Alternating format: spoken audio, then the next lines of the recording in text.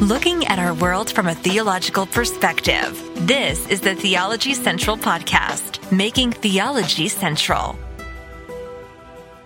Good afternoon, everyone. It is Monday, May the 1st, 2023. It is currently 5 p.m. Central Time, and I'm coming to you live from the Theology Central studio, located right here in Abilene, Texas. It's a new week. It's a new month. Are you excited? Does that even matter to you? Are you like, it's Monday, it's a brand new week? Do you get all excited for a brand new week? Do you like, it's Monday, a new week of opportunities, a new week of things that are going to be good or bad, a new week of unknowns? Do you get excited when it's the first day of a new month? You're like, I got a whole month in front of me. I'm excited. I don't know where things are going. Or do you just kind of shrug your shoulders and like, it's another Monday, time to make the donuts. It's another month. Yeah, time to go to work. Like you don't give it much thought. I don't know how you feel, but I know for me, since I've been doing the Bible Study Exercise podcast series, every new week, every new week and every new month is an exciting time for me because it tries to get me to refocus and go, okay, we got another week of Bible study in front of us. Let's do this. And it always starts with a little bit of hope, a little bit of excitement. Maybe I'm a little naive, but I always think this is going to be the best week of Bible study ever. Or, hey, a new month comes along and I'm like, oh, it's going to be the best month of Bible study we have ever done. By the end of this month, there's going to be like 10,000 weekly people listening to the program. It's going to be like 7,000 people participating daily. Oh, I can't wait. And well, a lot of times it doesn't quite end that way, but I always think it's going to. But it's a new week. It's a new month. And it's time to study the Bible again. So are you ready? Now, I know unless you're brand new, if you've been with us, I know you know where we have been. We've been working on the subject of temptation, and you should know where we are going.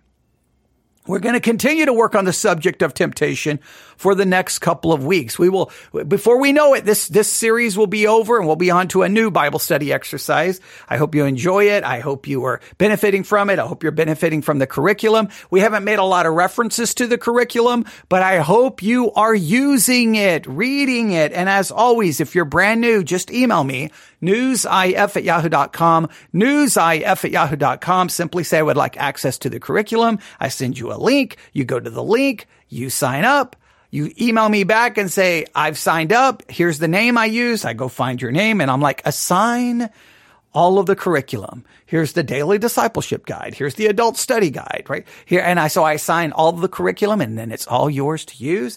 And the only reason I'm really reminding you is I got a notification today, that we were charged for the brand new month. So we have to pay a monthly subscription, but I think it's worth paying the monthly subscription to try to provide curriculum into the hands of people that they can benefit from it to supplement what we're doing here. So please use the curriculum, all right? And please use the curriculum. And also don't forget the PDF file that we've attached to a number of these episodes on temptation that gives you, how a lot of people in church history have viewed temptation. I think it goes from around 1600, 1615, 1620 to almost up to 1900, somewhere in the 1800s. A lot of very important people in church history and things that they have written on temptation. So please utilize that. I will try to remember to attach the PDF file to this episode. I forget frequently, but I will try to do that. All right. With all of that said, are you ready?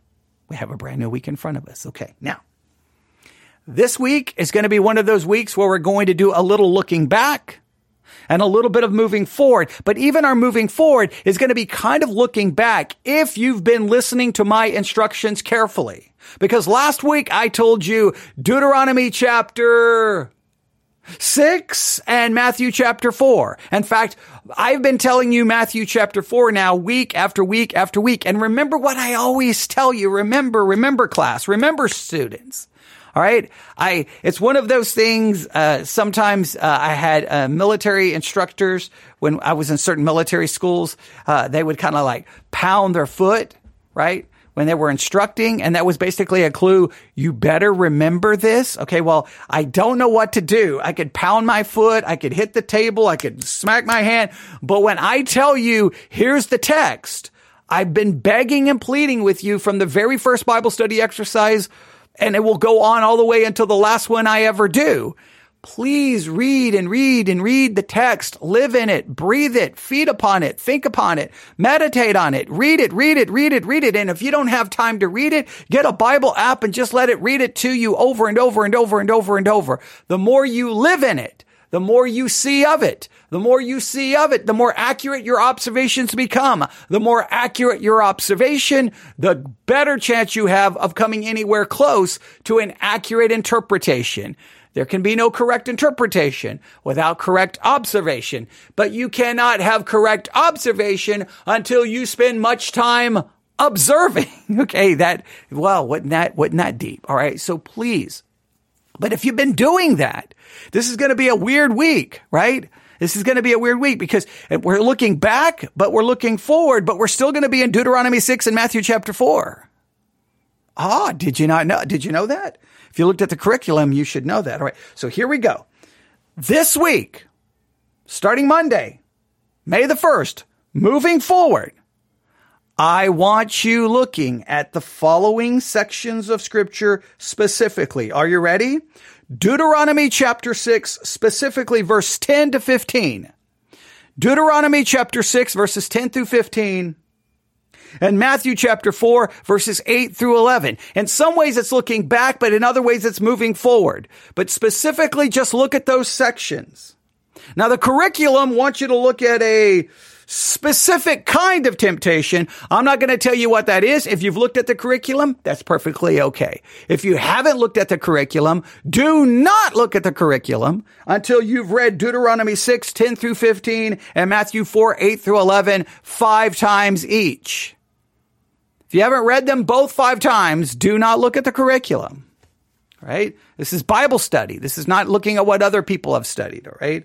Deuteronomy chapter 6, 10 through 15, Matthew 4, 8 through 11. Read them both 5 times, please, please, please. Then go look at the curriculum if you want to, and you'll see that they've got a certain temptation they want to focus on. Right? You got that? That gets you a good start this week. Right? I know, not always, but every once in a while, either someone will say this to me in person or I'll get an email, and it always is more like, well, I mean, I read it. Almost like, well, how many more times do you want me to read it? And I'm always blown away by that because many Christians have this weird mindset. You read it once or twice and you understand it. And that's just ridiculous. You can read it 1,000 times. I don't think we can ever truly grasp the depth and all the things that are there. The more we live in it, the more we see. The more we see, the better we observe. The better we observe, the better we interpret. So please, 5 times each. Deuteronomy 6. 10 through 15, and Matthew 4, 8 through 11. Now, someone's going to be really, try to be all wise and smart. They're going to be like, well, I spent all last week reading Deuteronomy 6 and Matthew 4. Why am I going to do it again? Because that's what we're studying. Okay? All right. So, no talking back. All right. Deuteronomy 6, 10 through 15, Matthew 4, 8 through 11. All right. You got that? Now, that's your first assignment for this week. Simple, straightforward. You have 2 more assignments that you need to work on. This takes us back to Exodus chapter 17. And if you listen to yesterday's message that I preached at Victory Baptist Church, things didn't go quite as planned because I was going to dedicate Sunday school, Sunday morning, and Sunday night all to Deuteronomy 6 and Matthew 4, which would have led us to Exodus 17. So Exodus 17, Deuteronomy 6, and Matthew 4, you only got just one message, and the other 2 were dedicated to the Song of Solomon. I apologize, that plans sometimes change, but I need you to go back to Exodus chapter 17. I know what you're saying. Wait a minute. You just said Deuteronomy 6, 10 through 15, and Matthew 4, 8 through 11. I did. But I want you to add Exodus 17 there. I want you to add Exodus 17. And let's read. So Exodus chapter 17. So your first assignment is Deuteronomy 6, 5 through 15. Deuteronomy 6, 10 through 15. And Matthew 4, 8 through 11. Read it, read it, read it, read it, read it, read it, read it, read it, read it, read it, read it, read it, read it, right? After you've read them both 5 times, you can go look at the curriculum. Got that? The next thing I need you to do is turn to Exodus chapter 17. I need you to read Exodus chapter 17, verses 1 through 7. I keep saying Deuteronomy. Exodus chapter 17, 1 through 7. Exodus 17, 1 through 7. I need you to read that 5 times. So you're going to be reading Deuteronomy 6, 10 through 15 5 times. Matthew 4, 8 through 11 5 times. Exodus chapter 17, 1 through 7 5 times. And then, of course, you can look at the curriculum, Unit 2, Session 4, after you've done all of that.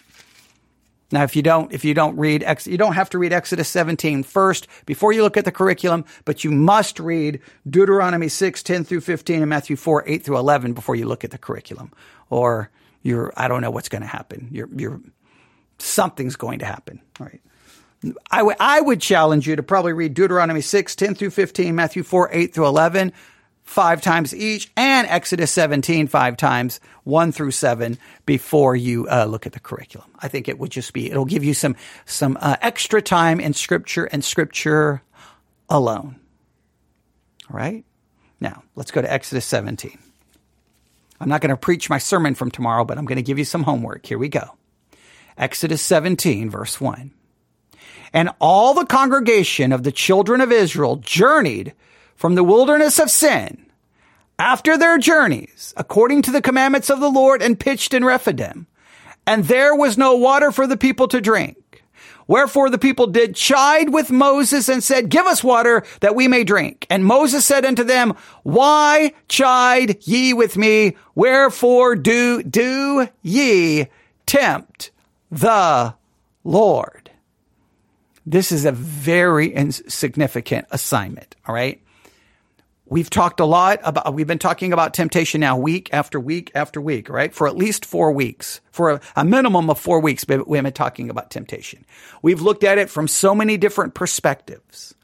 But yesterday, I really tried to emphasize that in a roundabout way, the whole thing has been flipped. Instead of looking at us being tempted, now we have to look at how we tempt God. Now, the King James says tempt, others say test.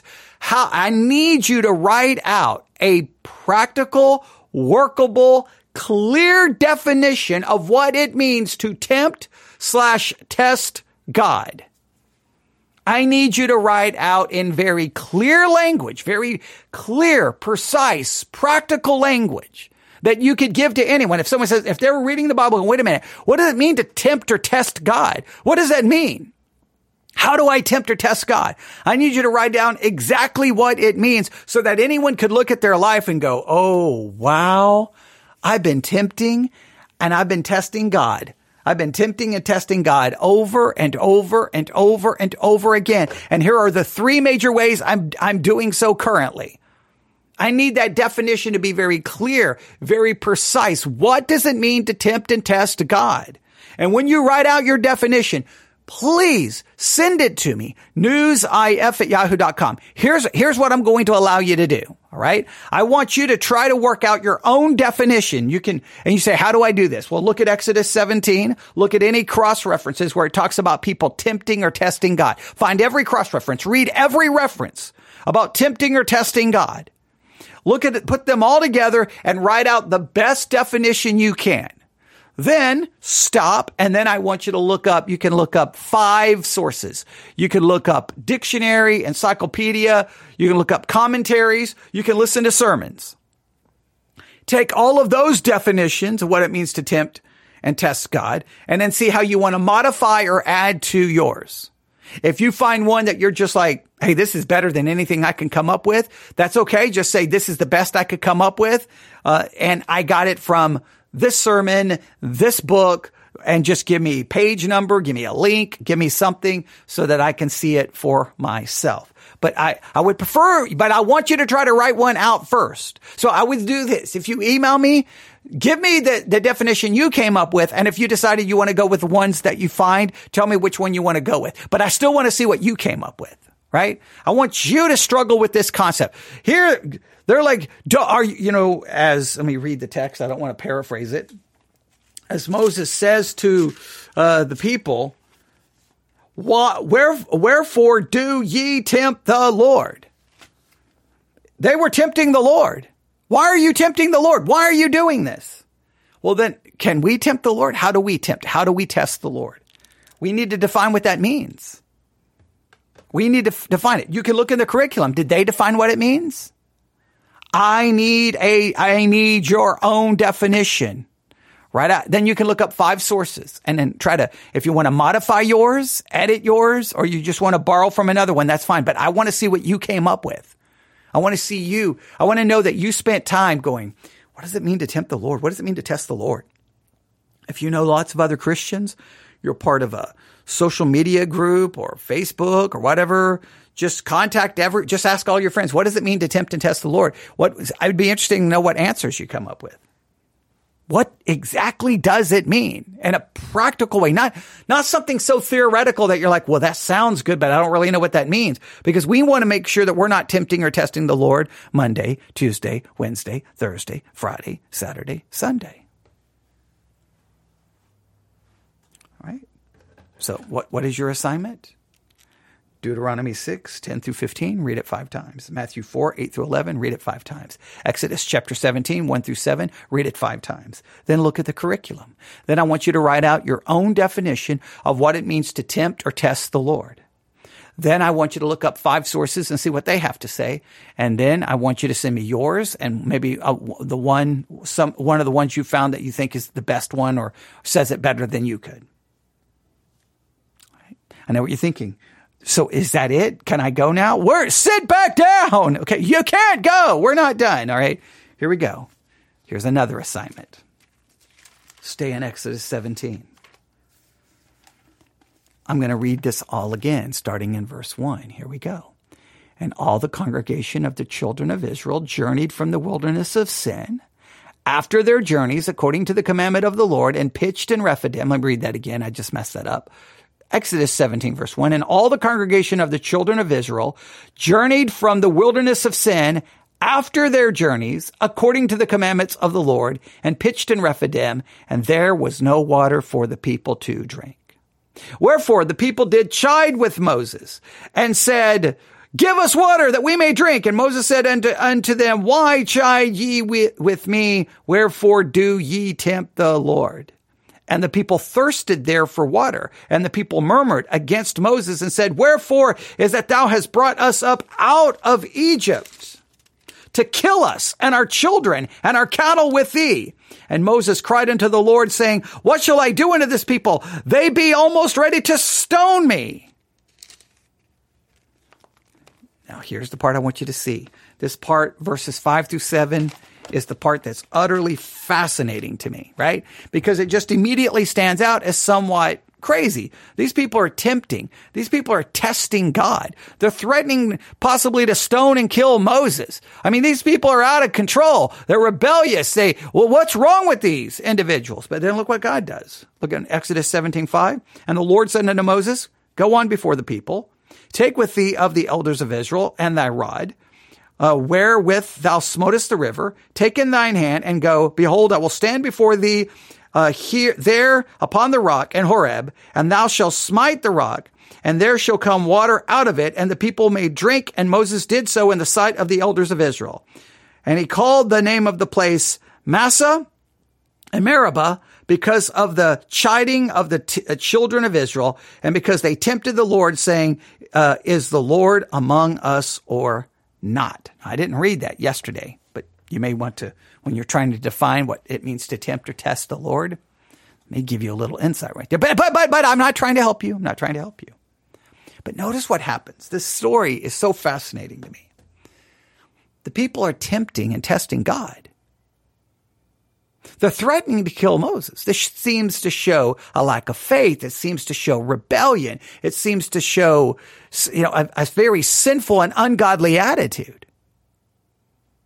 And then God turns around and literally gives them what they are demanding.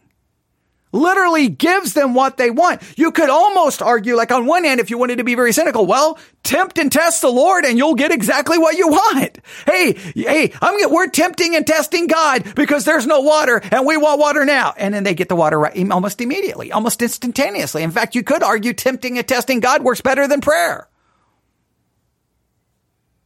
So in that way, the story seems odd to me. Like, why? You think because you're almost waiting for judgment. You're waiting for judgment's getting ready to happen. They're getting ready to be smitten. They're getting ready to be judged. And then God's like, no, Moses, take your staff, take your rod, smite the rock. And then water comes out. And you're like, that seems weird. That seems odd. And I put forth a hypothesis yesterday. I put forth the hypothesis that if you look in the New Testament, the rock points to Christ. That seems to be clear in the New Testament. If you didn't hear yesterday, here's your assignment. Find New Testament references that reference Christ as the rock. Right? There may only be one, may only be two. You can tell me how many. Right? We looked at one yesterday. I'm not going to mention it. It's in the New Testament. I was going to give clues. I'm not going to give any clues. Find it, right? Look at that passage where Jesus is referenced as the rock. Look at it carefully and then consider, well, if Jesus is the rock, obviously this is a historical narrative. Moses is literally striking the rock, meaning if Jesus is the rock therefore it's a physical rock, but it obviously pictures Christ. So here are people who are sinful, who are ungodly, who deserve judgment, but instead of them being smitten, Christ is struck. And then water flows from him. I'm a sinner. Christ is smitten on my behalf, and from him is living water, everlasting water. And if I drink of that, I will never thirst again because it's eternal salvation. Is this a picture in a roundabout way? I know it's a historical narrative, but based off, I almost gave away the book.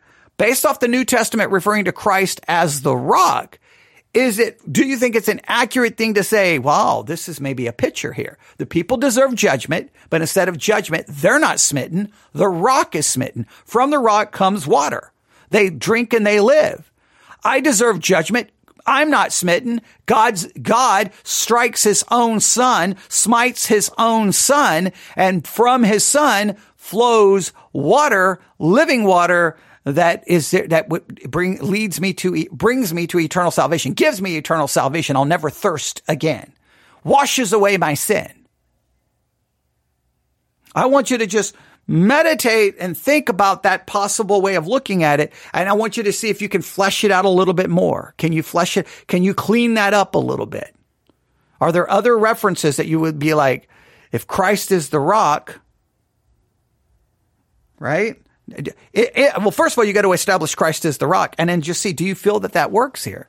Because, I'm expecting after they're testing and tempting God, I'm expecting judgment. And it seems like, at least me, Moses smites the rock. Now, is there any significance that it's in Horeb? Is there any significance? I want you to just work that. I want you to just run with it. I know that's not advancing. I know we're in Deuteronomy 6 and Matthew 4, but remember, Deuteronomy 6 led us back to Exodus 17. So we can't just ignore this, right? Here's the people tempting and testing God. And I don't know about you, because I always try to read the Bible like I'm reading it for the first time. I try to forget, I try to read it like I'm reading a novel or something. And I'm sitting there like, oh, they're in trouble. Okay. Oh no.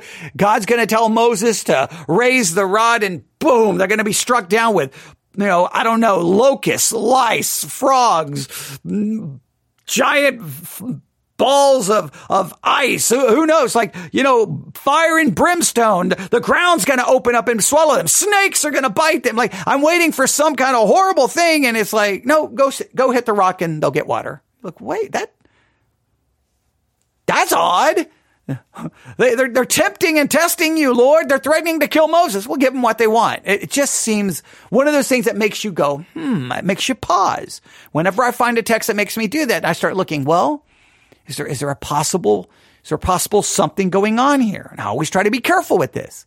So I look in the New Testament. Oh, Christ is the rock. Christ is the rock. And that passage that says Christ is the rock literally is connected to this story. All right, now it begins to take a beautiful picture, right? These people are sinful. Instead of judgment, they're not smitten with the rod. Christ is. And from that smiting of Christ flows rivers of living water. That if we drink of him, we will never thirst again. That to me is a beautiful picture. Do you think it works? Do you think it works? Flesh it out. Add more cross-references to it.